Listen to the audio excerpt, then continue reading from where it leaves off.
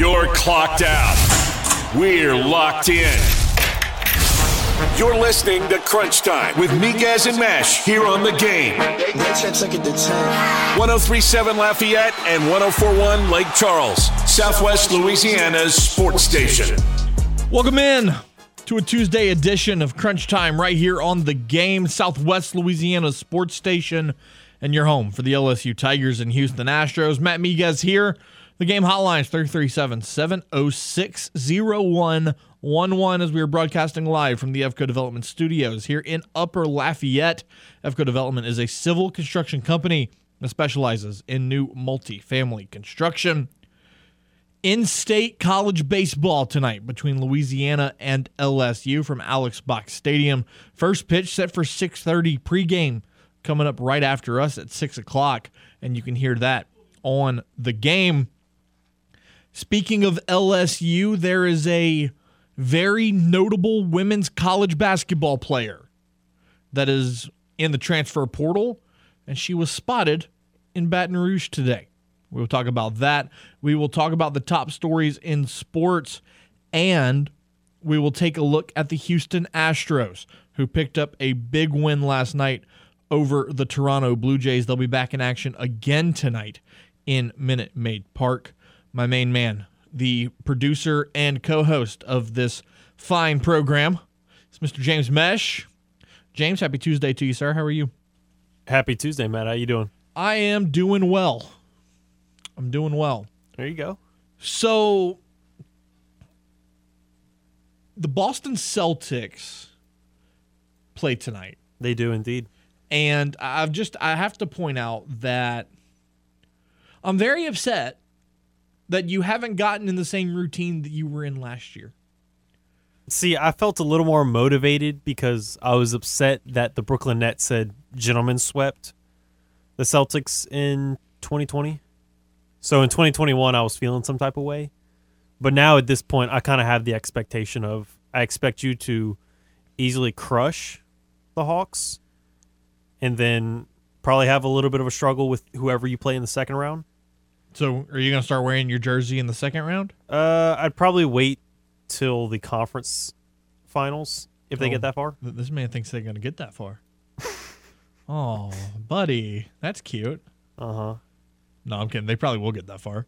But it's going to be interesting to see what happens because Milwaukee and Miami, that's an interesting series now because with Tyler Hero breaking his hand and then Giannis having that back injury. Correct. And then also with New York and Cleveland. That's going to be an interesting matchup tonight. Yep, absolutely. Because Nick's got a crazy road win. That's going to be, and that second round matchup right there is going to be wild. The winner of Milwaukee, Miami against the winner of Cleveland, New York. Are you kidding me? That's going to be insane. And then Boston, Atlanta, probably the Celtics, against the winner of Philly and Brooklyn, probably Philly. So you're going to have a 2-3 matchup right there in the second round of the NBA playoffs. And the Celtics, they have a good history of playing the Sixers. Y'all usually play well against the Sixers. Yeah, the very good record, but I do worry about this year being a little bit different. Like, Joel Embiid has just been playing on a whole nother level, so that does worry me a good bit, especially when Al Horford can be out at times, and same thing with Rob Williams. So that could be definitely an issue, and then just having that combo together of Embiid and Harden. So that is and then Tyrese Maxey just popping up. Just a great player. That dude's been insane. So looking at some top stories in sports, we talked yesterday about Jalen Hurts' massive new 5-year, $255 million contract extension with the Eagles. Jalen Hurts recently had ankle surgery earlier this offseason that was the procedure was done to remove hardware that had been inserted in his ankle after he suffered an ankle sprain while playing for Alabama. Hurts was sidelined for nearly a month in that season. Surgery to remove the hardware took place in February and was considered minor, and Hurts is fully recovering from that procedure, and he's expected to be a full participant in the Eagles' offseason training program that begins next week. Also, looking at the NFL and players looking to return to the field, how about Damar Hamlin, who just 3 months ago suffered cardiac arrest on that Monday night game against the Bengals? He announced today that he was fully cleared to return to the game of football, and he says that this is something that he wants to do for himself. He said, "My heart is still in the game. I love the game. It is something that I want to prove to myself, not anybody else. I just want to show people that the fear is a choice and that you can keep going in something without having the answers and without knowing what's at the end of the tunnel." James, you looked at the reactions that Buffalo gave when Damar Hamlin was back in the stadium. Can you imagine what it's going to be like week 1 in September when he takes the field in uniform again? Oh, man. That's going to be an electric crowd. That's going to be insane. So awesome to hear that Damar Hamlin will be able to return to the game of football again just 3.5 months after suffering from cardiac arrest. I mentioned LSU and Louisiana tonight at Alex Box Stadium. We'll have a full preview of that game, hear from Jay Johnson and Matt Deggs throughout today's show. And Mark Etheridge of D1 Baseball will join us at 4:30, give his thoughts on LSU plus a preview of that matchup. We'll also do To the Moon Tuesday here in hour number 2. The game hotline is 337-706-0111. And here in Acadiana, you can check us out on our simulcast by going to Stadium 32.3 and Channel 133 on LUS Fiber. Looking at the NFL draft, again, just a week or so away, there is still some uncertainty as to who's going to go number 1. Is it going to be Bryce Young? Is it going to be C.J. Stroud? Could you see a surprise with Anthony Richardson? Could it be Anthony Richardson? If I'm the Carolina Panthers, I'm taking C.J. Stroud. I think he's got the most upside in terms of NFL. But there's a lot of talk about Bryce Young, which is well warranted. James, if you were Carolina, which quarterback are you taking, or are you not taking a quarterback? No, the way the franchise is, you pretty much have to take a quarterback. I would rather go... It's tough because I don't mind either one of C.J. Stroud or Bryce Young, but I'd probably go with Stroud at the end of the day. I don't know. I think he just maybe has a better comp NFL-wise because I know he can be. I know Bryce Young can be explosive. I'm not necessarily worried about the height and weight because, I mean, we've seen other players do that before. I'm not necessarily worried about that. It's pretty much a pick-em for me, but I think I'd rather just go with C.J. Stroud. He feels like he's a little bit more pro-ready, even though Bryce played in Alabama, and that's about as NFL as you can get in college. I have a quote here from Carolina's general manager, Scott Fitterer. Obviously, through the combine, everything else, there's been some clarity. But we've put a conscious effort to keep an open mind about this and be continuous throughout the process. We have the last group in today. We'll have the coaches Wednesday and Thursday of this week. And at that point, we'll get together and kind of make that decision. But we've got some clarity through this process. James, that sounds to me like they don't have a clue what they're going to pick. I could be wrong. I could be totally misreading what the GM is saying. But the message that I pick up from that quote is that they haven't made a decision yet. Yeah, because you had gotten a report saying that the GM came out and said, whoa. We never said who we're completely sold on, because everybody was like, well, Bryce Young canceled his meetings with other teams after going to Carolina, so everybody just assumed Bryce is going to the Panthers. But, yeah, I mean, you don't necessarily know where they're going to go, because Stroud still could very easily go number 1. Bryce could go number 1. You could see the crazy, out of nowhere, Anthony Richardson going number 1 overall, even though he needs a lot of work. So there is a lot of different ways they could go. I think what's best is just going with either Bryce or CJ, because you need to start somebody, because you don't. We saw what happened with Andy Dalton last year. Do you really want to have him start for a whole nother year? I know you're not going to be very good either way, whether you start one of your rookies or start Andy, but I'd rather give them some good experience and put them in the best case scenario with Anthony Richardson. You throwing him out there the first year, even the second year, that's going to hinder his development as a quarterback because he needs a lot of work. If you draft a quarterback number 1 overall, he is starting week 1. Point blank. If you're Carolina, I think that they're going to take a quarterback, and I think it's going to be either Bryce Young or C.J. Stroud. But there's still a part of me, and I've said this for weeks now, there's a part of me that feels like they are just going to absolutely Carolina this and take Anthony Richardson. Because I think they go for another Cam Newton. Yeah. Absolutely. But the issue is, like you just mentioned, it's going to be 3 years before he should be ready to play. Right. Before he should get on the field. Can you start Andy Dalton for 3 years? No. No, you can't. Do you really want to go to P.J. Walker? No. No. So you're kind of limited here. Now, if you go Bryce Young or C.J. Stroud, I think either one of those guys you can start week 1 and they'll figure it out. Yeah, they're more ready to be played week 1 than Richardson is. Anthony Richardson's just not ready. I said it the day he declared he should have stayed at Florida for another year. He should have.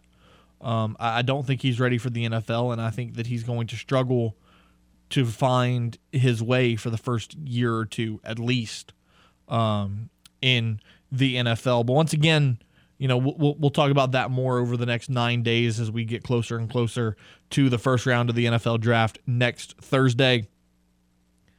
We got a lot to talk about on today's Crunch Time, so stick around. We'll be back right after this timeout right here on The Game.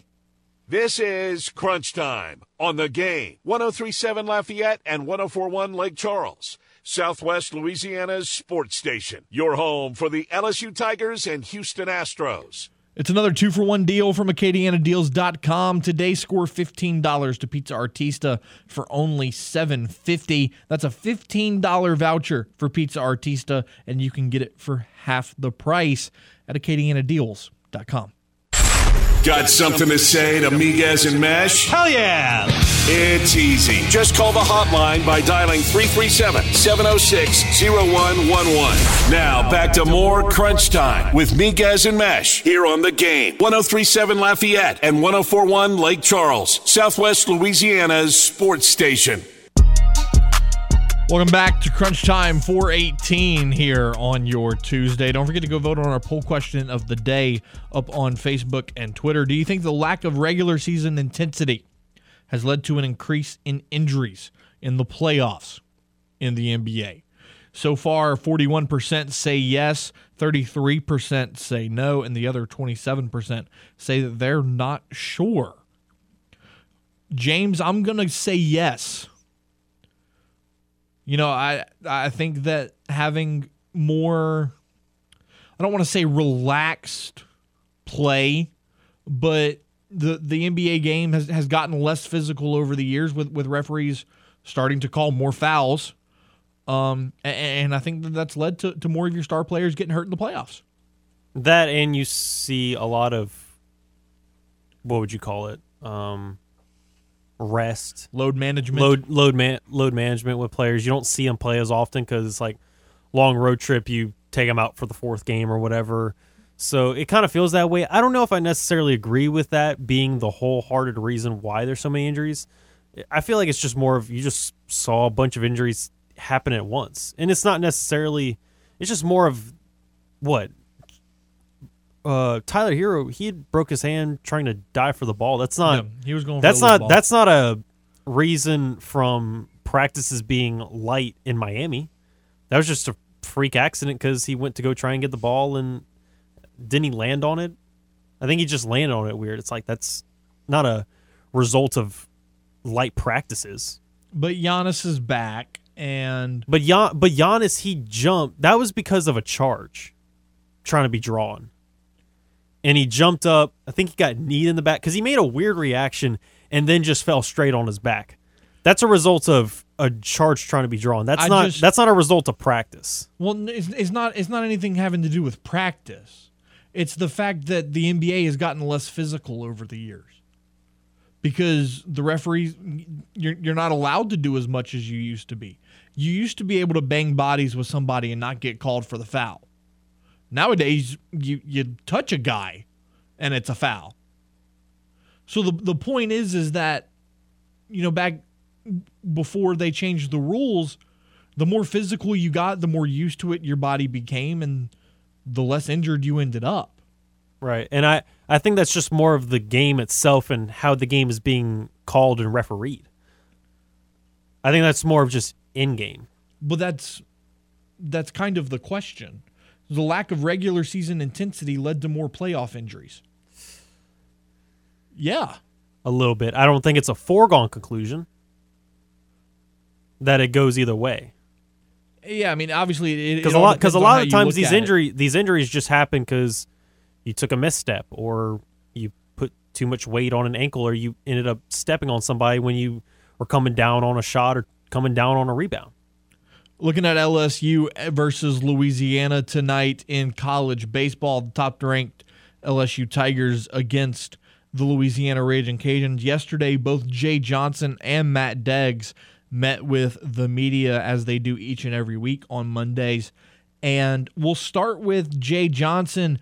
He talked about how his bullpen has been inconsistent, and that's really been one of their bigger downfalls. Yeah, I mean, you want to eliminate the free bases. I think if you have less than 6 free bases a game between walks, hit by pitches, stolen bases, you give yourself a great chance to win. I look at it a little bit differently. I look at the Tulane game on Tuesday where I think we actually pitched better than our numbers and we won. I think the key to Saturday's game was, with the exception of one inning, all of those innings stayed to 1 run. And we left guys on base, which we were the masters of that last year. Like, that's how we survived the season, of keeping innings at 1 run. In a high-leverage game, Saturday's game was the best job we did at that. And so I actually look at the bullpen and go, like, it's actually not a bad performance last week, given some of the circumstances to execute. And they can be better. And that's exciting. Like, I don't think there's a couple guys that are maybe as far away as like the numbers appear, and we have the right plan, and we'll keep doing what we're doing to get them better. And, to be sitting in this position where there's only one team in the country that's lost fewer games than us in the entire country, and, to have this room to get better, you love that as a coach. And then on the flip side of things, looking at the Cajuns with Matt Deggs, he talked about the last week for this team, but the biggest message was he was asked if the mindset and the approach changes for this game just because you're playing the top-ranked team in the country. Well, it doesn't change. I mean, they have a great offense, and, Jay does a tremendous job over there. He's a great offensive mind. He's one of the best in our game. And he's got a lot of bullets over there. And so the biggest thing is you're going to give some stuff up. And it was a message yesterday. Make it a solo shot. And, make it 1 run, not 3, not 4.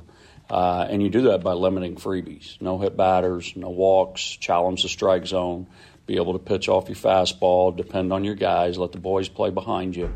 And because we've proven we'll pick it up and field it. I think we're 983 or 4 in the league and close to 980 overall. And so make them hit it. Hitting's tough. I don't care, how good you are. It's tough. And the best are hitting, 300 in the big leagues. And so there's 70% chance somebody's going to make a play. You're going to get them out.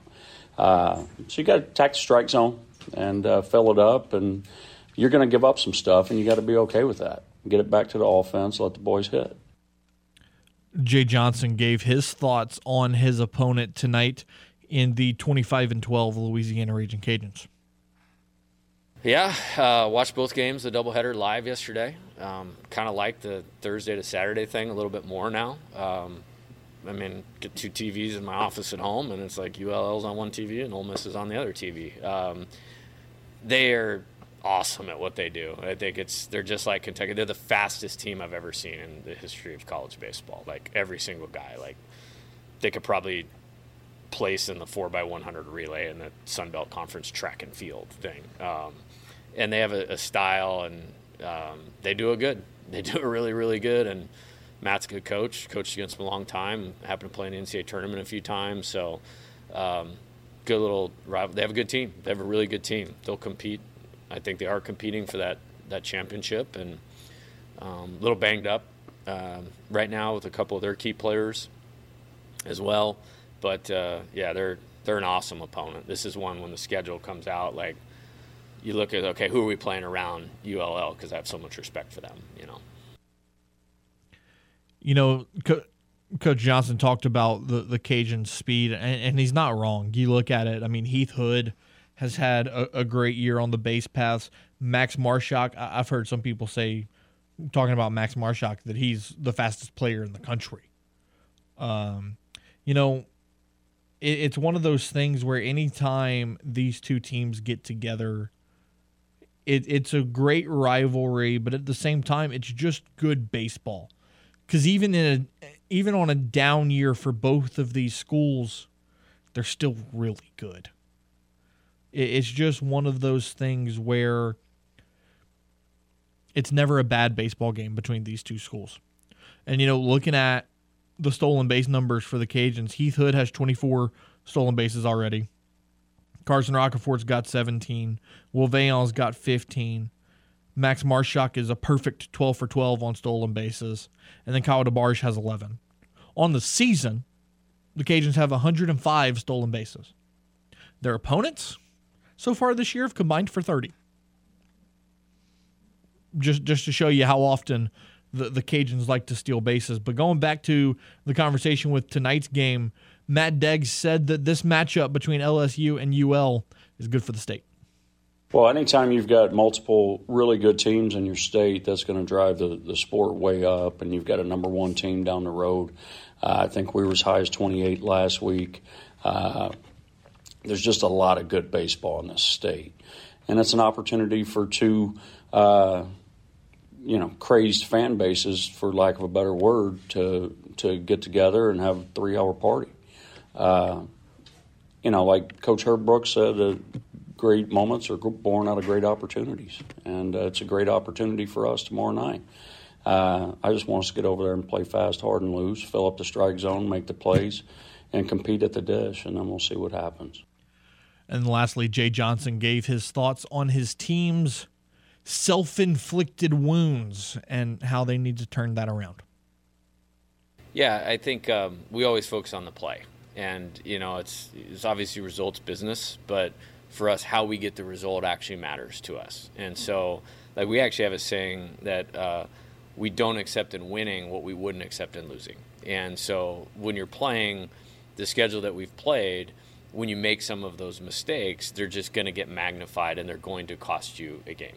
That's what happened on Saturday. We made 3 errors. We walked a good number of guys. We've walked some guys, made it harder on ourselves, and still won games, but it doesn't make the walks okay. So we're just going to work on it. Today's practice plan is designed to, hey, we're going to refresh a couple of these things, make sure it's tighter, and when we play well, this team knows they're going to win when they play well. So we always just try to bring it back to the play and execution. The whole game is about execution, and we just try to get better at it. We'll take a timeout. When we return, Mark Etheridge of D1 Baseball will join us. We'll look at this matchup and the Tigers weekend series with Ole Miss right here on The Game. This is Crunch Time, live from the Evco Development Studios in Upper Lafayette on The Game.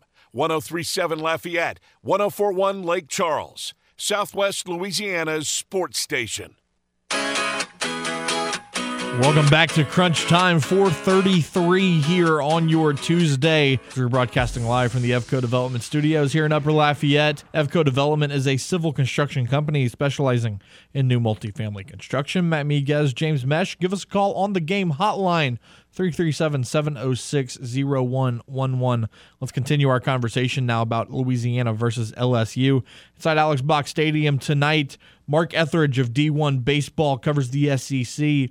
Joins us here on the game hotline. Mark, really appreciate you taking the time. How are you today?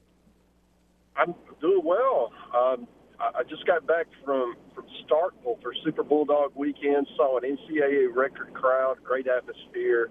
Just so fired up for baseball. We're getting to the closing stretch here. Yeah, this last month and a half of the season is when things really get just even more entertaining than they were in the first half, just because there's so much more to play for at this point of the year. At first question, you brought up your trip to Starkville. What was Super Bulldog weekend like? I mean, that place had to be wild. Yeah, it was as good an atmosphere as you're going to find, especially when you consider the two teams at the bottom of the standings. I mean, anybody can support a first-place team, right? But to have that kind of fan support, I mean, set an NCAA record crowd. There were great crowds all day. All weekend. The weather was great. The games were tight. Could have gone either way. There were two 1-run games and then a 2-run game. It was a walk-off on Saturday with that monster crowd. You couldn't hear yourself think at the end of the game. It was really a memorable weekend of baseball. The other thing is, they unveiled a statue of Ron Polk, and that was. It was really cool thinking about all the things that he's done, as a steward of college baseball for decades now. And now that there's a statue of him kind of watching over the stadium, just like he's watched over college baseball for all these years. So just posted a story on that. And I think it's kind of one of those iconic figures of our sport that, he's just one of these people you cross paths with, and you just remember him, right? He's just such a unique character. Yeah, talking about guys that have just really made such an impact on the game of college baseball. Obviously, everyone knows about Skip Bertman and the impact he's had while at LSU. Looking at SEC baseball, just the history of it. I mean, year in and year out, there's going to be a team in the SEC competing for the national championship. Well, there's such a commitment to winning there that the floor is higher than a lot of program ceilings. And it's, there's so much money, there's facilities, there's great coaching, and obviously that leads to great players. And with all that, the league is, in my opinion, I've been doing this almost 3 decades now, it's never been stronger from top to bottom than it is right now. And that's what makes it, so challenging, because you could be the 6th or 7th best team in the conference and still be a top 15 national club. I mean, it's just crazy, the strength at the top. And, they're playing each other. Somebody's got to lose those games. So it's going to be fascinating to see down the stretch how this thing shakes out and who's going to end up being who's going to be a national seed and who's going to host and who's going to, get in the postseason, and frankly, who's going to make it to Hoover, because there'll be 2 pretty good teams that aren't going to be there.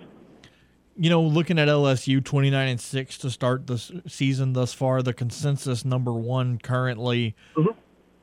When you look at the rest of their schedule, I hate to say that the SEC baseball schedule is going to get easier for them, but considering the gauntlet that they just went through, it kind of lightens up a little bit with Ole Miss, Alabama, Auburn, Mississippi State. With the play that LSU had in that first half, as daunting as it was, I mean, is it kind of scary to think about LSU the rest of the way? Well, that's a good point. I actually wrote this in one of my pieces that ran Monday, our Weekend Dish, that comparing the SEC, kind of the intra-conference strength of schedule, right? Who have you already played and we subtracted the games, that you played against that opponent, and LSU's was near the top, right? Well, when you look at the rest of the way and you compile those records of who they're yet to play, they were at the very bottom, which means they had the easiest schedule, not just of the contenders, but of all 14 SEC teams. So when you look at it that way, there's an opportunity to get some sweeps. I mean, LSU hasn't swept anyone yet, and a chance to maybe figure some things out on the mound, because that really is the question right now. No one questions the offense. It's all about is Floyd going to be the guy in the second starter spot behind Skeens and then Sunday? Can they figure that out? And then who's going to get the ball at the end of the game? Because they've got plenty of candidates. They got some injured guys they hope to get back, but there's some mystery there, and that's really the question that they've got to answer if they're going to win it all, which is the expectation, right? You enter the season number one, there's really no place to go, right? It's a disappointment if you don't win it all, and that's the question that they've got to answer. You look at the statistics for LSU thus far, and the stat line the two stat lines that really pop out is Tommy White, who leads the nation with 62 RBIs, and then Dylan Cruz. Mark, how many times in your career have you seen a guy 35 games in playing against the top talent in the country and he's hitting 500?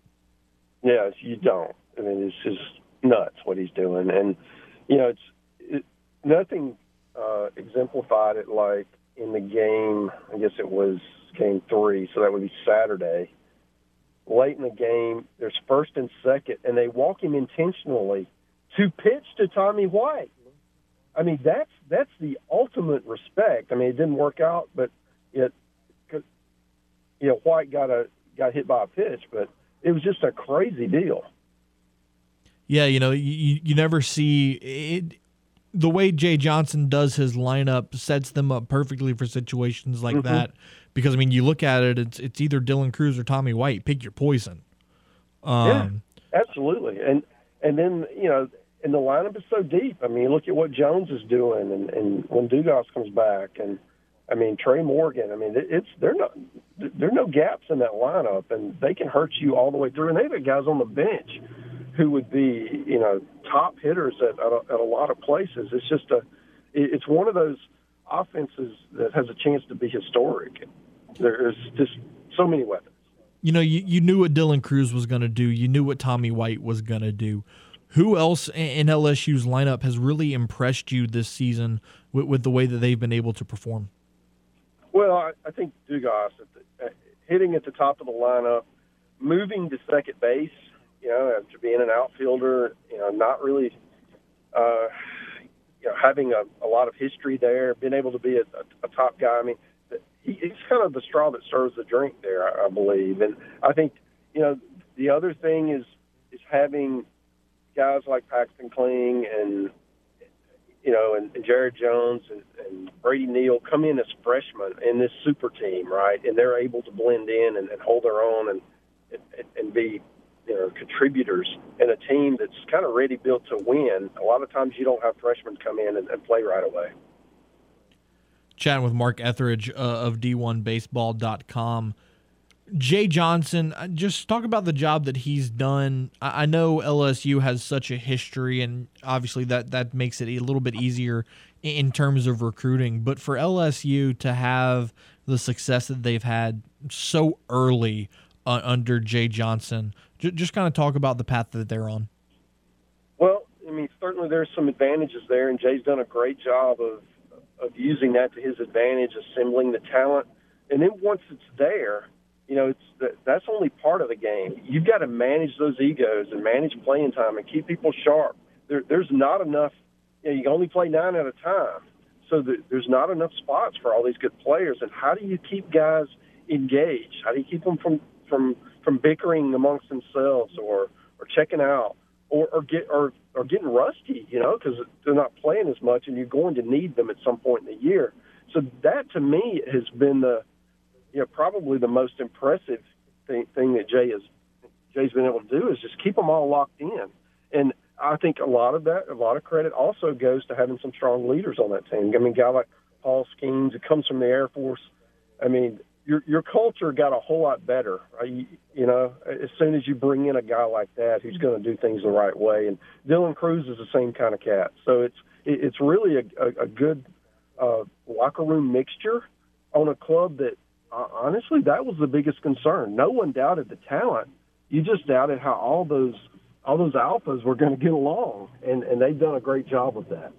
Jevin Coleman going to return to the mound for the first time in over a year tonight after Tommy John surgery when he gets the start against Louisiana. Anytime you have an in-state matchup like this with two really good baseball programs, I mean, I know this might sound like an obvious statement, but it can only be beneficial for the game of baseball.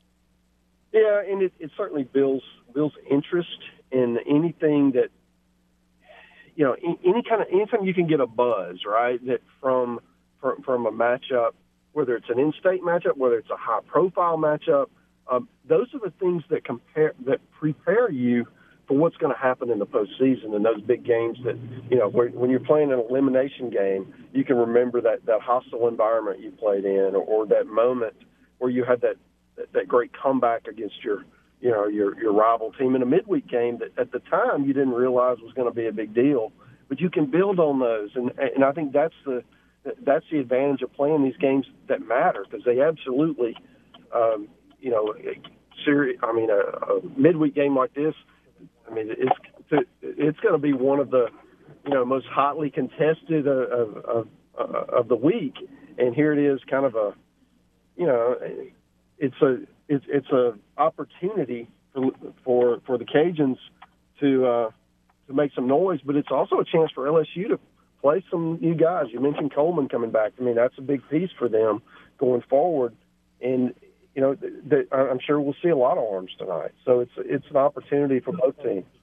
Talking about pitching and defense, not really being a kryptonite for LSU, but that's definitely been the weaker of the two sides. With the Cajuns offense coming into this game, Jay Johnson talked yesterday about how he said that this was the fastest baseball team that he's probably ever seen. How can the Cajuns exploit the deficiencies in the LSU bullpen to maybe manufacture some runs tonight? Yeah, I mean, it's really similar to what Kentucky tried to do this weekend. Kentucky plays similar to LSU to the Cajuns, and that's who LSU faced. So it was one of those deals where you're going to use the small game, you're going to run, you're going to try to take advantage and take free bases where you can get them. I think that's the game plan, and then from there, if you can get some walks, if you can take advantage of some guys that aren't really performing at the level you want. Maybe they're really talented, but they're not throwing strikes, and turn that one run into a 3-spot or a 4-spot. I think that's the way that you have to beat LSU. You're not going to, probably not going to beat them 3-2, right? You're going to need to score some runs, and to do that, you're going to need some big innings. What's the expectation this weekend when LSU plays Ole Miss? Well, Ole Miss, certainly their back's against the wall. I saw them this weekend. They played well enough to win all 3 games. Their bullpen is just missing some guys. They just don't have enough. But their offense is strong, and if LSU doesn't pitch better, Ole Miss is going to score. So that's going to be the key. Is LSU's got to pitch better, but I think that LSU offense is going to have some fun once they get the Ole Miss starters out. So that's the key. The other thing to think about here is Ole Miss has been missing their ace, Hunter Elliott, since the opening weekend of the year. He's expected to pitch in some form or fashion this weekend. So we'll see if that helps them, because they're certainly can use all the help they can get at this point. But you have to favor. I mean, you got the number 1 team in the country playing against a team that's in last place. Even though they won it all last year, I mean, LSU goes in a heavy favorite. Maybe this is a chance to get a sweep, but I don't know. I don't think Ole Miss is going to lay down, especially at home. I'm sure they'll still have a good crowd. Everybody wants to see LSU come to town. So I'm expecting 3 really good games. Don't let the records fool you. I think it'll be competitive. Mark Etheridge of D1 Baseball joining us here on the Game Hotline. Mark, really appreciate your time. Enjoy another great week of college baseball, and we'll talk to you again soon. All right, take care. And there he goes, Mark Etheridge of D1Baseball.com. Again, Louisiana and LSU. First pitch 6:30, pregame set for 6, and you can catch it right here on the Game. We'll take a timeout, wrap up hour number 1 right after this. Is crunch time on the Game. 103.7 Lafayette and 104.1 Lake Charles. Southwest Louisiana's sports station. Your home for the LSU Tigers and Houston Astros. The world-famous Angola Prison Rodeo is coming back in the Game. 103.7 Lafayette and 104.1 Lake Charles has your free tickets. Text RODEO to 337-283-8100 for the Angola Prison Rodeo this Saturday and Sunday, and you can see all the excitement from bull riding, wild horse racing, and even convict poker. Text RODEO to 337-283-8100 to watch the world-famous Angola Prison Rodeo, courtesy of Southwest Louisiana's sports station. You're listening to The Game. 103.7 Lafayette and 104.1 Lake Charles. Slings it far side. Stingley steps inside the receiver and picks it off. Southwest Louisiana's sports station. A shot to left field. Going back on it's Gordon. He'll look up. It's a goner. Your home for the LSU Tigers and Houston Astros. Welcome back to Crunch Time as we're wrapping up hour number 1 here in the Evco Development Studios in Upper Lafayette. Evco Development is a civil construction company that specializes in multifamily construction. Wrapping up hour number 1, don't forget to vote on the poll question of the day. Now, it was interesting, Matt, because during the timeout, you had noticed a little bit of news about one Jose Altuve. Could be back sooner than we initially expected? Yeah, that's what General Manager Dana Brown said. Mm-hmm. He met with the media actually on the field earlier this afternoon, and he said he's doing well. I was in the training room with him and watching him do his thumb exercises. He's on track that he could return sooner than we thought.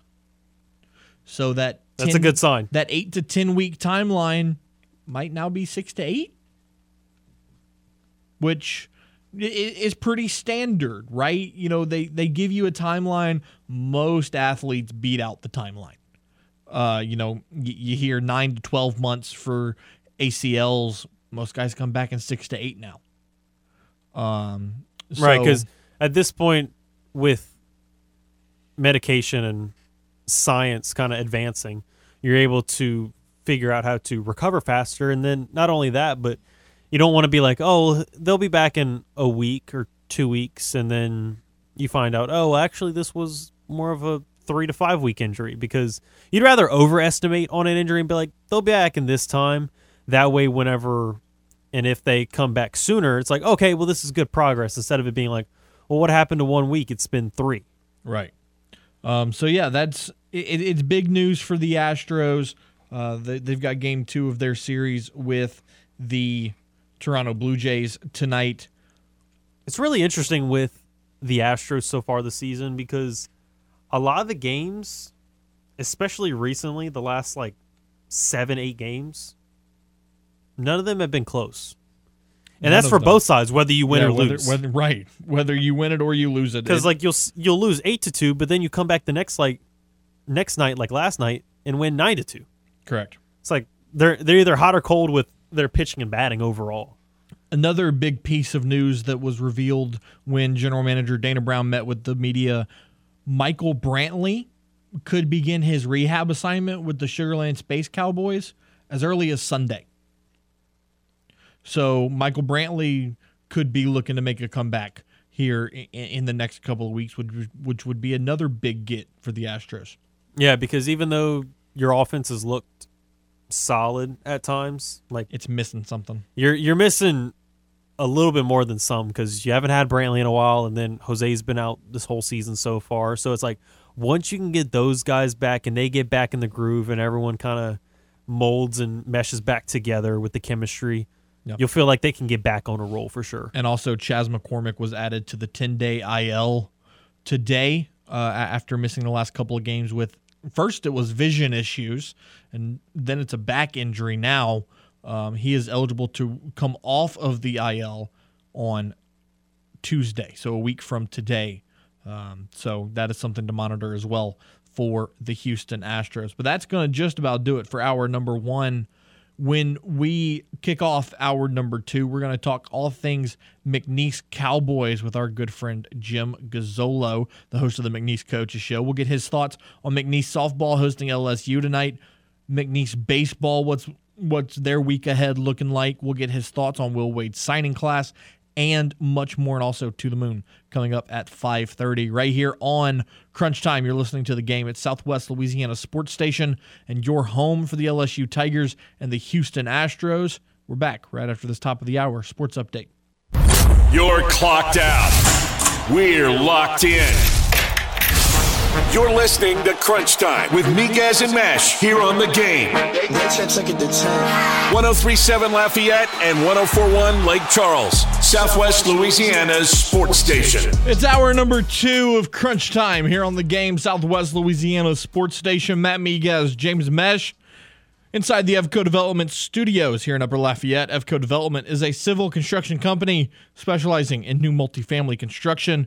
Give us a call on the Game hotline, 337-706-0111. And here in Acadiana, you can check us out on the simulcast. Just head to Stadium 32.3 or Channel 133 if you have LUS Fiber. Here in hour number one, we talked about the Louisiana LSU baseball matchup.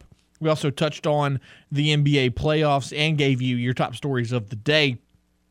Here in hour number two, we're going to talk about the Houston Astros and their matchup with the Toronto Blue Jays last night, and then game two of that series being tonight.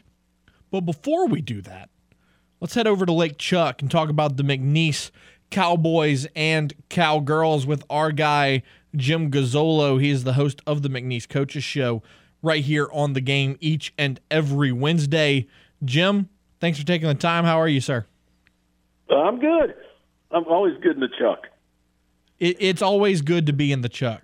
You know, you always disagree with me when I say that, but it's always good to be in the Chuck. No, it's not always good. I can give you some couple of days where it wasn't too good, but usually it is. Let's start with softball. They've got a home game tonight, getting underway in about an hour against number 15 LSU. The Cowgirls under James Landreneau, 32-12 so far on the year, 14-1 in the Southland. What are your expectations, thoughts? Give us a preview of tonight's matchup. Well, if you go by the last game they played, McNeese was in it until one inning got away from them, and they lost. They actually lost a replay review, which ended up costing them 2 runs, and they lost by 2 or 3. I would expect it to be fairly close, fairly low scoring, with a mistake being the difference, and usually in these games, unfortunately, McNeese is the one that makes the mistakes. You know, looking at the Cowgirls so far on this season, again, like I mentioned, 32-12. They're 14-1 in the Southland. Looking at the offense, Jim, you've got 6 players hitting 300 or better, including, you know, Mariana Torres and Aaron Ardoin, and then a handful of others with Chloe Gomez as well. However, Chloe Gomez is out right now. But just talk about the offensive production that James Landreneau has been able to get out of his roster. Well, his big thing is he's gotten an extended lineup. He's pretty good top to bottom. They don't have a lot of power this year. That's different from years in the past, but they're running an awful lot. They take advantage, and not just stolen bases, although they're in the top 10 in the country in stolen bases, but they're very good at going first to third, first to home, taking the extra base, and putting pressure on the defense, which has been their big thing. That's how they beat the Washingtons. That's how they were able to win some games against power conferences, is they put pressure on the other team, which is kind of what used to happen to them in big games. It would be the other team that would run them into problems. So I think they've learned from that, and they're more of a slash team, which I think he enjoys more because he's not counting on 1 or 2 players to drive in the run. He can get production up and down the lineup, which I think makes him, he thinks, a little more dangerous come regional. And then looking at pitching, Whitney Tate and Ashley Vallejo have been huge for this group, especially Whitney Tate with her 1.49 ERA and a 13-3 record. Just kind of talk about the two pitchers that James Landreneau has. Well, he has two different types of pitchers. Tate is more of a contact, pitch-to-contact type, doesn't walk people. Vallejo had some problems early in the year, so her numbers are a little bit disjointed. She's actually been the better pitcher of late. She's the one that had the back-to-back shutouts against Nichols, and she will get the start tonight. I believe they were planning on having her start tonight. So this is a big test for her, but she has the upside of being a dominant number one, and this has been the key to him. James Landreneau has said over the years, the key to going deep into regionals is getting two pitchers, not just one ace. And he thinks he's got that this year. Now we'll want to see how she does against a top-quality team like LSU. But this is a big game for McNeese because this is a potential number 2 seed if they were to win this game and win out. They might get a number 2 seed because they would have wins against a couple of top 25 or 3 or 4 top 25 teams. So I'm not sure if it's a huge deal to be a 2 or a 3 seed, but I think he likes the fact that if he can get a 2 seed and go away from LSU like he did last year and go up to Northwestern, he likes his chances. Flipping over to baseball now for McNeese. And you know, when you look at this group, 24-12, 6-6 in the Southland, had a good weekend in Hammond, taking 2 out of 3 against Southeastern. They have the week off as they prepare for the weekend series at home against UNO. But, Jim, one thing that stands out, Grant Rogers is currently tied for the national lead in wins. Yes. He's 8-0 on the season in 9 appearances. He's pitched 64 1/3 innings, and the guy that he's tied with plays right here in our backyard with Cooper Rawls and the Raging Cajuns. Yeah, that's an interesting thing. Grant Rogers has been tremendous for them. They've won all 9 of his starts. 8 of them he's won. After that, though, was the question mark, and they're starting to answer those questions by taking 2 guys they thought were going to be key at the back of their bullpen at the beginning of the year, Burrell Jones and Ty Abraham. They combined to throw, I think, 10 innings of shutout ball over the weekend, both as starts. And I think that's something we were waiting to see is who would step up in the number 2 and 3 spots, because Derek Cherry wasn't able to do it. Voss wasn't able to do it. They were really looking for that. Now comes the question is, though, if you do flip that, who's your back end of your bullpen? Lejeune Cameron Lejeune did a good job the other day. If they can find that piece, then maybe they can go with a 3-man rotation like they'd like. Now, with Grant Rogers, you talked about how they've won all 9 of his appearances. Only 8 of them appear on his record, though. Yes. What does he do differently than maybe some other pitchers that really gives McNeese opportunities to win games? He throws strikes. He does not walk people. He throws strikes. He throws ground balls. He works fast. He is a pitcher that has an idea of what he's going to do. He'll throw pitches in 4 or 5 seconds. There's no pitch clock worry with him. And that keeps the defense plays very well behind him because of that. And it really keeps them in all the games because the interest level is there. He does, and like I said, he does not walk guys, and that is his biggest suit. Jim Gazzolo from the Lake Charles American Press and the host of the McNeese Coaches Show joining us here on Crunch Time. Let's go to basketball. Will Wade, brought in a whole new level of excitement to McNeese basketball this offseason.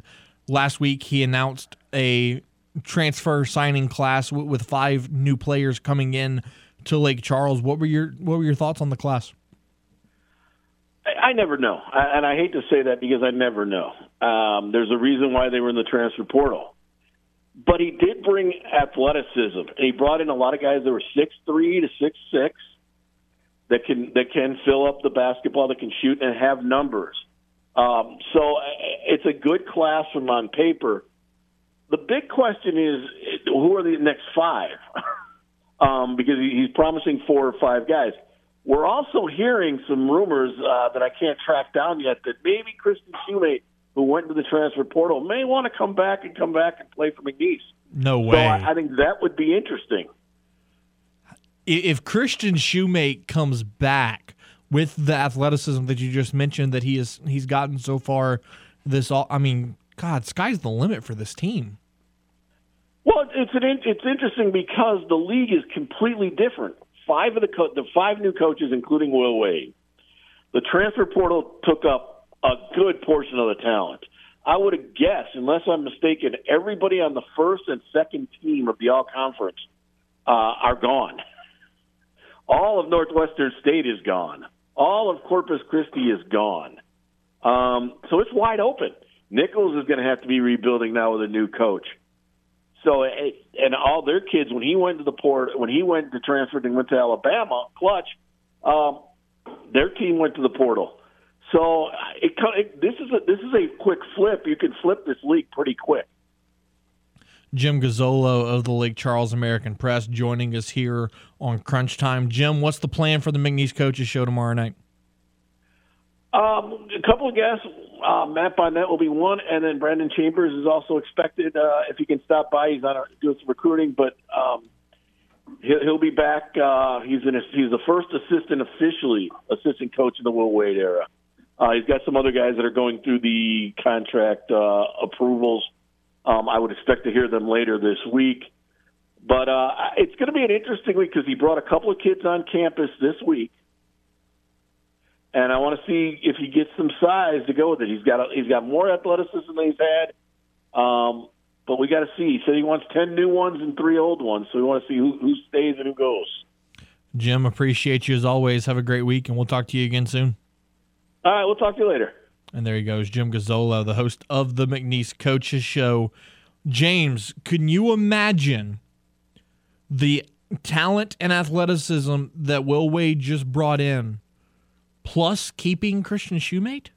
Yeah, it's going to start to be a real squad, and they're going to be a real thread in the Southland starting this year. If that rumor turns out to be true, especially with all the turnover in the Southland Conference, I mean, like Jim just mentioned, 5 new coaches this season in the Southland Conference. Right. There's been a lot of turnover, and to me, you as McNeese getting the best of the coaches and then you bringing in a bunch of new talent and keeping some of the ones that were a mainstay for you for the Cowboys. Things are going to be interesting. You're going to see a new leaf being turned in Lake Chuck. McNeese competes for a Southland championship right away. That's what I'm saying. Right away. They're going to compete. They might be the favorite. They compete for sure. I don't know if they'll win it the first year, but by the end of the second year, they win the Southland Conference for sure. Oh, man, that's going to be fun. 5:14 here on your Tuesday. We'll go ahead and take a time out. When we return, James and I will talk NBA playoffs as well as the NHL playoffs. And then at 5:30, again, To the Moon with Brian Lalima of Sports Radio 790 in Houston, right here on The Game. This is Crunch Time on The Game. 103.7 Lafayette and 104.1 Lake Charles, Southwest Louisiana's sports station. Your home for the LSU Tigers and Houston Astros. Are you tired of your boring man cave? Well, The Game, 103.7 Lafayette and 104.1 Lake Charles wants to hook you up with the ultimate man cave makeover built by Lafayette Marble and Granite. Sign up today in the clubhouse at 1037thegame.com or 1041thegame.com to score a new recliner from Bordelon's Furniture, a flat screen TV from AVI, and much more. It's the ultimate man cave makeover powered by Lafayette Marble and Granite and The Game. It's Southwest Louisiana's sports station. Let your voice be heard. Hello. Give us a call on the hotline at 337-706-0111 and speak your mind. Hello. This is The Game. 103.7 Lafayette and 104.1 Lake Charles, Southwest Louisiana's sports station. Welcome back. 5:18 here on your Tuesday. Matt Miguez, James Meche. Give us a call on The Game hotline, 337-706-0111. James, let's look at the NBA playoffs tonight. 3 matchups. We talked a little bit about the Celtics and Hawks. When you look at this series, obviously you know what the Celtics have been capable of all season long. They were arguably one of the top teams in the NBA. But now you're matched up with what's the best way to describe the Atlanta Hawks? They're a good team that hasn't quite figured it out. And a team that kind of feels like they're disintegrating. Yeah, slowly. Because I saw a couple reports earlier in the show where they were like, is Trae Young done in Atlanta? Because I know they've been trying to move on from John Collins for the longest time. I don't think Trae Young's time in Atlanta is over, but see it. Might be. We could see it at some point soon, which would be just an absolute disaster for Atlanta. Now look, Trae Young and Jason Tatum together. Okay, pipe dream, a little bit. You'd have to trade Marcus Smart to make that happen. Would you be willing to do that? I'll just wait till he's a free agent. Yeah, there you go. So what, you gotta have both of them? Where are you gonna play them? Combo guard. I mean, it's kind of like the same thing with Derek White and Malcolm Brogdon. Both of them are which point one's guards. Coming off the bench? They're both starting. So then where's Jaylen Brown go? I'm thinking Jaylen Brown's probably going to be gone soon. Yeah, he's coming to New Orleans. Yeah, he's coming to New Orleans. So Jaylen Brown and C.J. McCollum? Yeah, because you play Brandon Ingram as the 4 and Zion as the 5. Oh. So Jonas Valanciunas is coming off the bench? Yeah. Huh. Yeah, actually. That's an interesting concept. No, I'm kidding. I don't know. Well, CJ, Jalen, B.I., Zion, Jonas. There you go. I guess just keep CJ at the point. Which will further frustrate you. Or Jaylen Brown could run the point. It's basically just having C.J. McCollum run the point. It's like, what? Look, man, I just want athleticism. Oh. I want points. I want dubs. That's what I want. However it has to happen, I want dubs. So the Pelicans need to figure out a way to make that happen. Game 2 of that series, 6 o'clock tonight, 6:30. The Knicks and the Cavs. Man, I'm going to tell you, if Game 2 is anything close to what Game 1 was, you better get your popcorn ready. It's going to be fun. That series has just been so incredible already. Who wins tonight? Oh, I got to take the Cavs. I mean, this is your last game at home. If you have to go to New York down 0-2, it's over.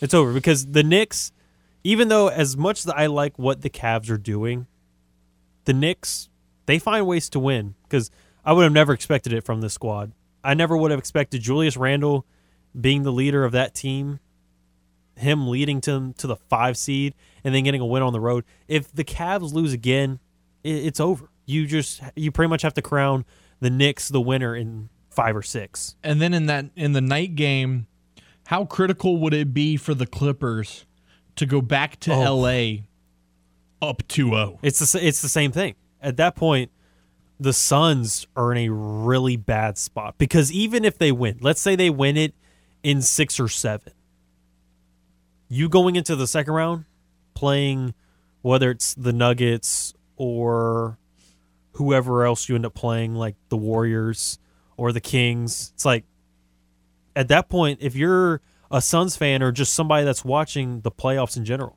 are you going to feel uber confident in KD, Chris Paul, and Devin Booker after they struggled and they went down 0-2? If they go down 0-2 in another series, you would think they're eliminated at that point if they have to play the Kings, the Warriors, the Nuggets, any of those teams.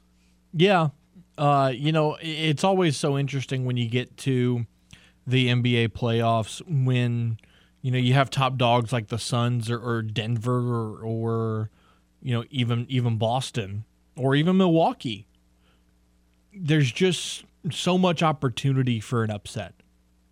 And I think right now you've got 2 top seeds that are really, really ripe for an upset. And to me, one's in the East and one's in the West, in Memphis and Milwaukee. Right, because with Ja, even if Ja's back, he won't be 100%. He won't be 100%, and I just worry about that Grizzlies squad in general because the Lakers, as much as we both hate to admit it, They are on fire. They've been playing really well. They are playing insane basketball. LeBron, just as useful as we always see him play. For some reason, at 38 years old, he still looks like he plays like he's 25. Looking, not so much. But the fact that they brought in D'Lo and they brought in Rui Hachimura, those additions to that squad have been really crucial. And it really, at the end of the day, and Austin Reeves, them getting him undrafted, which is crazy because you would have thought he would at least been a mid to late second round at the worst. Yeah. No, he went undrafted. But that whole team functions, and they do or die with Anthony Davis. So him getting injured, then taking the meds to feel like he's not injured and lift his arm. If he gets injured again, then the Lakers are in trouble. But for right now, they're still rocking and rolling for sure. Switching gears to the NHL now. James, if I told you that going into the playoffs, a team's record was 62 or 65, 12, and 5 in an 82-game season, you would probably tell me that it's time to crown them the champion. I would say it's close.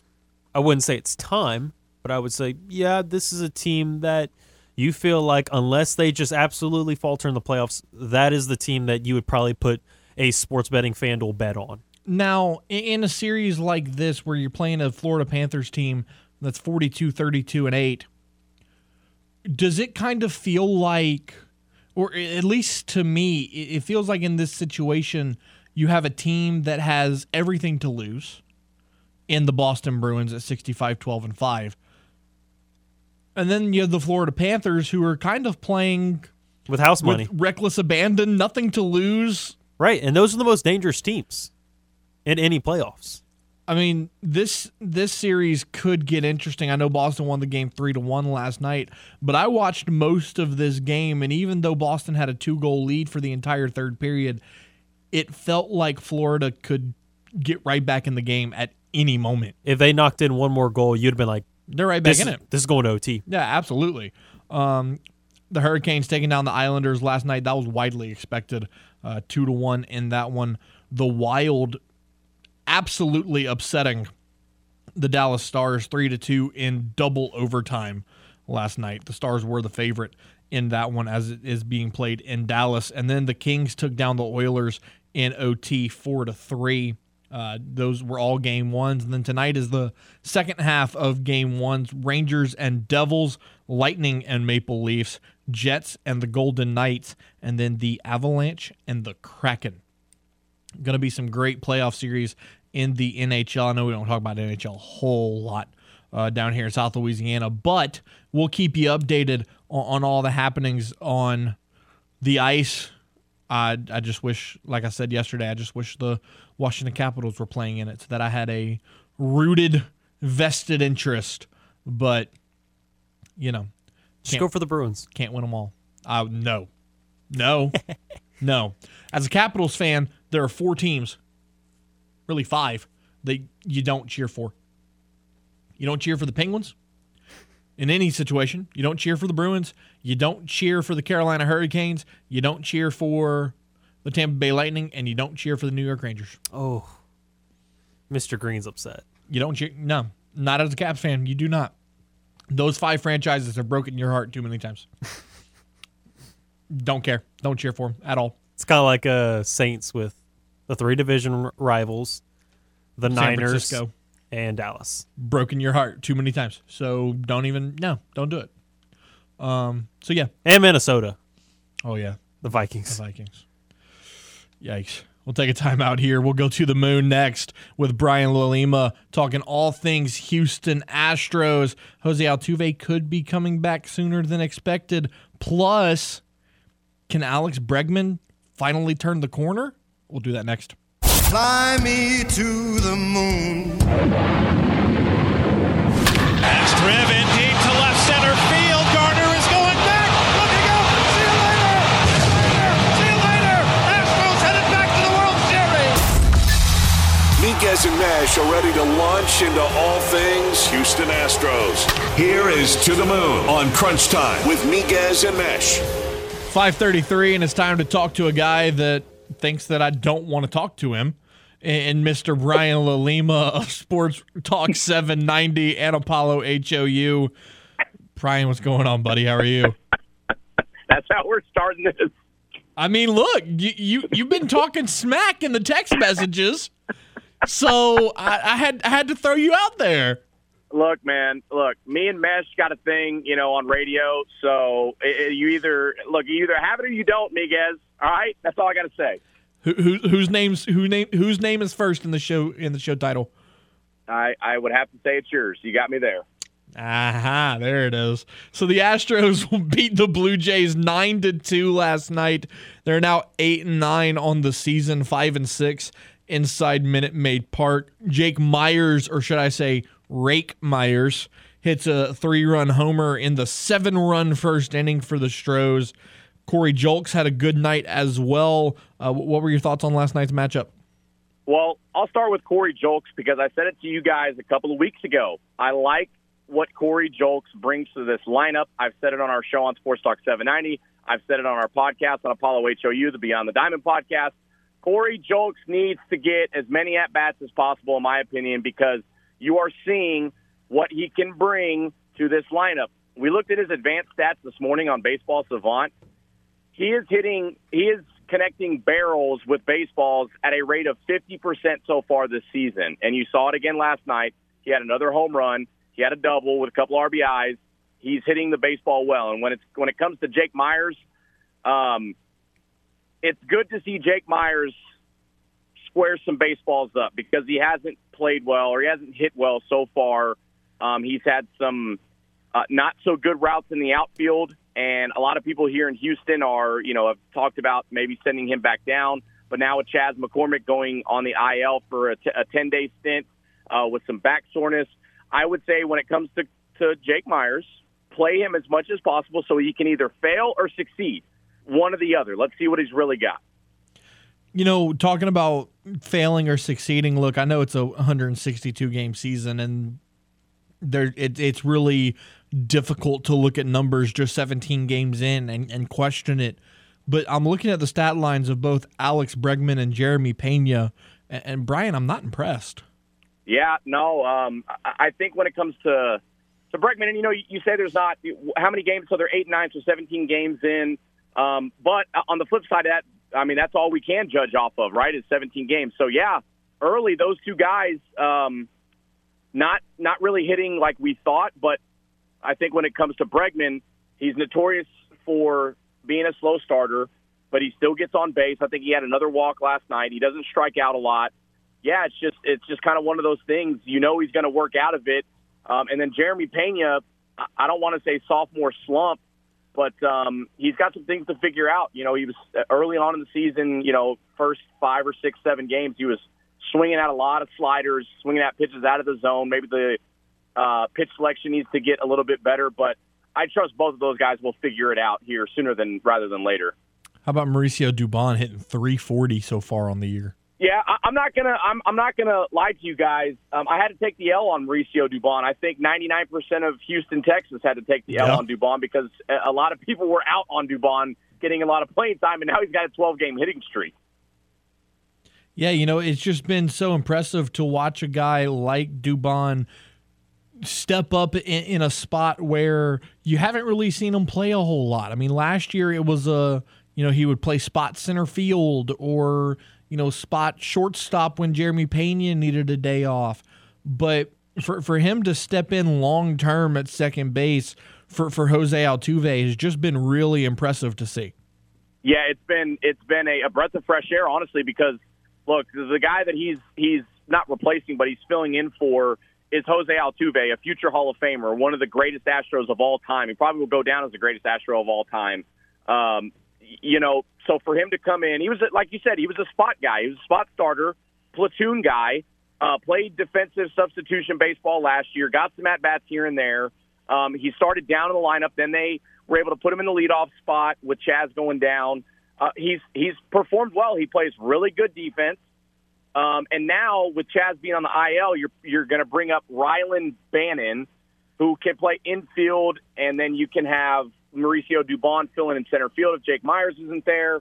He's just been he's had professional at-bats, and I don't think anybody saw it coming, really. So good for him making the most of it. He gives a lot of credit to Yordan Alvarez, Chandler Rome, who used to be with the Houston Chronicle, now with the Athletic, taking over, writing about the Astros. He actually announced that this morning.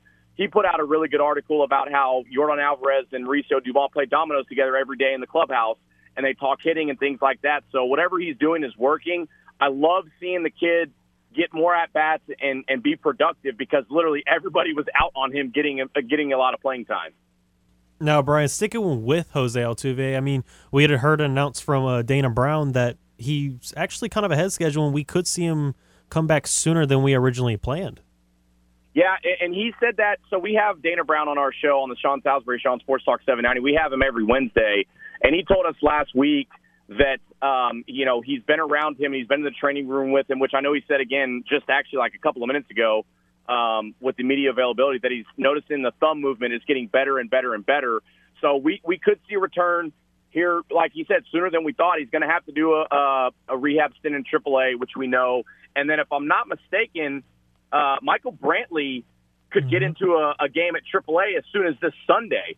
So those two guys are going to be back before we know it, and then I think that's where we're really going to see this lineup start to click. Chatting with Brian LaLima of Sports Talk 790 and Apollo HOU here for To the Moon. Looking ahead to tonight's game with the Astros and Blue Jays, Jose Urquidy going to be on the mound for the Astros with Chris Bassett on the bump for the Blue Jays. What do you like about this pitching matchup, and where does it favor the Astros? So I think what I like is the Astros are familiar with Chris Bassett. He played for the A's, and they've seen him because they're in the division. So that's going to be an advantage for the Astros. And then when it comes to Jose Urquidy, he gets a lot of fly balls. They're playing at home. And, with what Urquidy brought to the table last time around, he pitched well. I think for me, the big key for the Astros is, can Urquidy throw more than 5 innings? If he can throw 7, keep it tight, Astros get a couple runs off of Bassett because the familiarity is there, then, get it to those guys in the back end of the bullpen, and the Astros should take care of business. Look, man, the Blue Jays got some big boppers on their team. We know that. So it's a little concerning because he does give up a lot of fly balls. Hopefully none of those sneak out to the Crawford boxes. But I like the chances, man. I mean, he pitched well last time, and we know he's been there, done that. So, you hope that he builds off that last outing. Yeah, looking at the lineup for the Blue Jays and their careers against Jose Urquidy, Urquidy's given up 4 long balls to this Blue Jays lineup, including 2 to Vladimir Guerrero Jr. Looking at the lineup, though, Dalton Varsho is a name that stands out. The Astros, in my opinion, the Astros should have gotten him in the offseason to fill that center field role. Obviously, him taking over in center field moves George Springer over to right, and Whit Merrifield playing in left for Toronto. Just kind of talk about this lineup for the Astros and kind of how you deal with it. Yeah, Dalton Varsho was a name that we talked about on our Beyond the Diamond podcast a couple of times for Apollo Media. I mean, he was a name that was very, very popular. Obviously, the Blue Jays got him.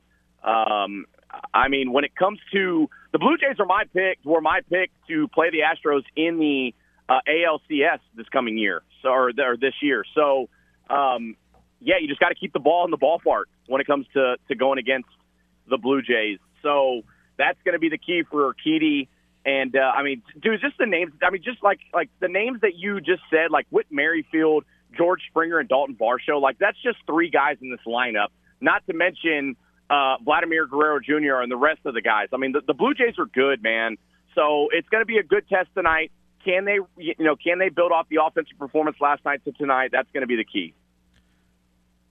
When you look at the Astros' schedule over the next week or so, they finish the series with Toronto tomorrow, and then they head to Atlanta for a 3-game set with the Braves. That series, Brian, I'm not going to lie to you, that series makes me nervous. Yeah, it makes me nervous too. I think the Braves, if I'm not mistaken, don't the Braves, outside of the Rays, have one of the best records in baseball? Like they're really good. 13-4 so far on the year. What's that? 13-4 so far on the year. Yeah, so I think they're the second best record outside of the Rays. And if right before the season started, I had the Braves and Astros in the World Series. And the Braves are really, really, really good. And the way that this lineup is right now for the Astros going into Atlanta to take on a red-hot Atlanta Braves, it's concerning. But what we've seen over the last 6-7 years in this golden age of baseball for the Astros, they've had injuries, then they've been able to play through those, and they always raise their game when playing teams like the Blue Jays, like the Braves. So we'll see how it goes. You know, you brought up Rylan Bannon earlier, and, you know, obviously I cheer for any guy that puts on an Astros uniform, but you hear the name Rylan, and I just have to ask, was Ryan not good enough? I don't know, man. I sent this in our group text, like 5 minutes before we came on air, and Rylan Bannon sounds like a bull rider name to me. I don't know, like maybe Ryan and maybe it was, I don't know, man. Maybe Rylan wasn't good enough. Clearly, I don't know, dude. It's just kind of different. I root for him, but I just feel like next up on Red Rock, Rylan Bannon, woo! And not a very tall guy either at 5'8". No, not the tallest of the bunch. But I think he's what, number 28 prospect, number 30, something like that. Am I close? Yeah, he's up there. He's in the top 30 for sure. Yeah, good. I mean, good for him to get the call up and hopefully get some playing time. I do know that Dana Brown said, he's Rylan Bannon is the number 38 prospect. 38, okay. In the Astros, 38 in the Astros organization. So good for him. It's going to be a special night for him. Hopefully he gets into the game, gets some playing time, because it's going to be a short stint, according to the general manager of the Astros, Dana Brown, who said it could be a 10-day IL stint for Chas McCormick. So I'm sure Bannon will get option back to AAA. So good for that kid. Speaking of prospects, is there anybody outside of the obvious, Forrest Whitley, Corey Lee, things of that nature? Is there anybody on the prospect list that you're looking at as a guy who could maybe get called up this year?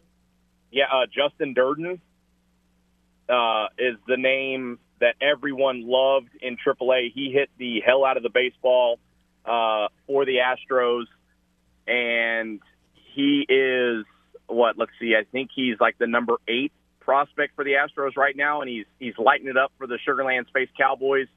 He was mentioned that he could be brought up with Chaz going on the IL, but since it's only going to be a 10-day stint, they said, no, we're going to keep him down and get him all the playing time that he needs. He's a guy that I would love to see get brought up at some point. Obviously, what's the latest on Pedro Leon? We haven't really heard his name because he's been injured. I think he had sports hernia surgery, so he didn't really do a lot in spring training. That's another name to watch. And then, like you said, Corey Lee and Forrest Whitley. I'll tell you what, man, if Luis Garcia struggles in another outing, Dana Brown told us in our interview with him last week on Sports Talk 790 that they're not going to hesitate to bring up Forrest Whitley. And if there's some kind of opening in the rotation, they will bring up Whitley to fill that role. So if Luis Garcia can't really figure out over the next couple of outings for him, which I trust that he will, but if for some reason he doesn't, look out for Forrest Whitley to make his Major League debut. And before we wrap up, we're talking about prospects, and I'm looking at the prospect rankings, and the future of the Astros outfield is incredibly bright. With Drew Gilbert, Jacob Melton, Ryan Clifford, Justin Durden, like you mentioned. And then you look at a guy like Kyle Tucker, who's only 26, 27. I mean, he still has a lot of gas left in the tank. Yeah, Kyle Tucker's locked up, I think, until like 2027. So they still got a couple more years with him, maybe 2026, somewhere around there. The kid that I'm really interested in is Drew Gilbert. That kid's electric.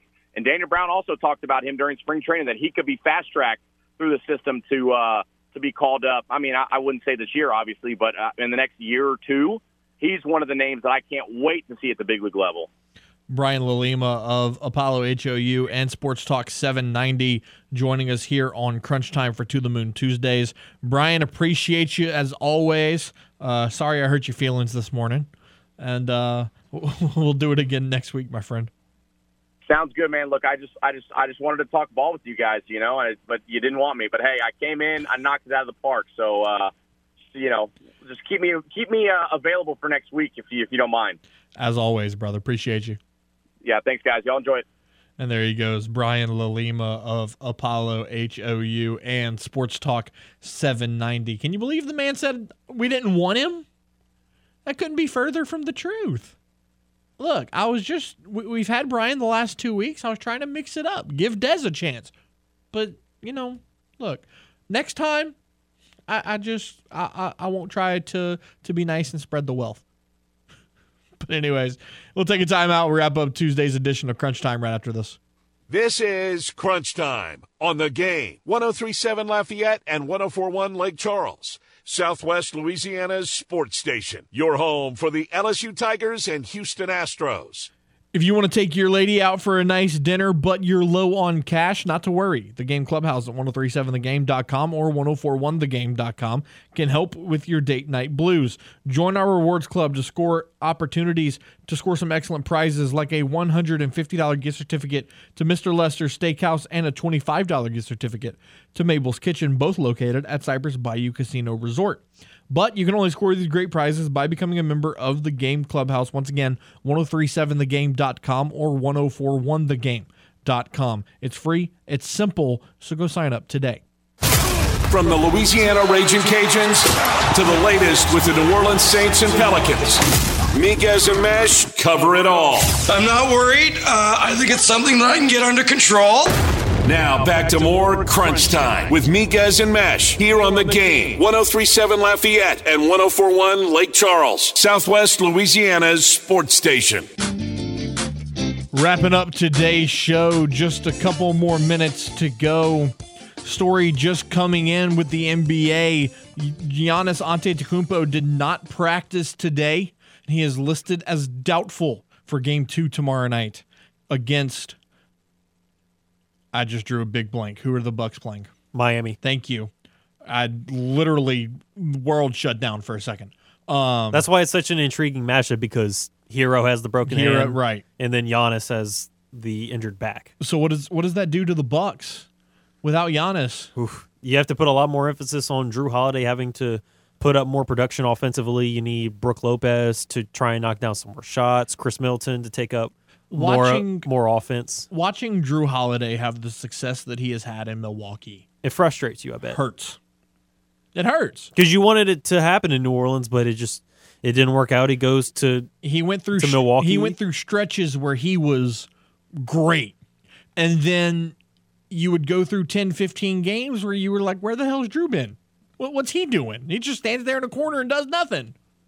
And then he'll have, 5 games where he flashes, and I just feel like he's flashing and you're getting the best of Drew Holiday more often in Milwaukee than you were in New Orleans.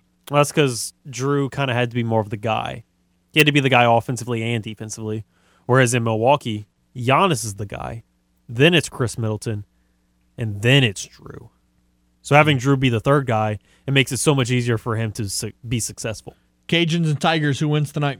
I'm going to take LSU. I think it's going to be a close game, like 2 to 3 runs. I think we could see it being like a 9-7 ball game, 9-6. This man's got high scoring. I'm taking the Tigers. This man's got high scoring. Couple bases stolen.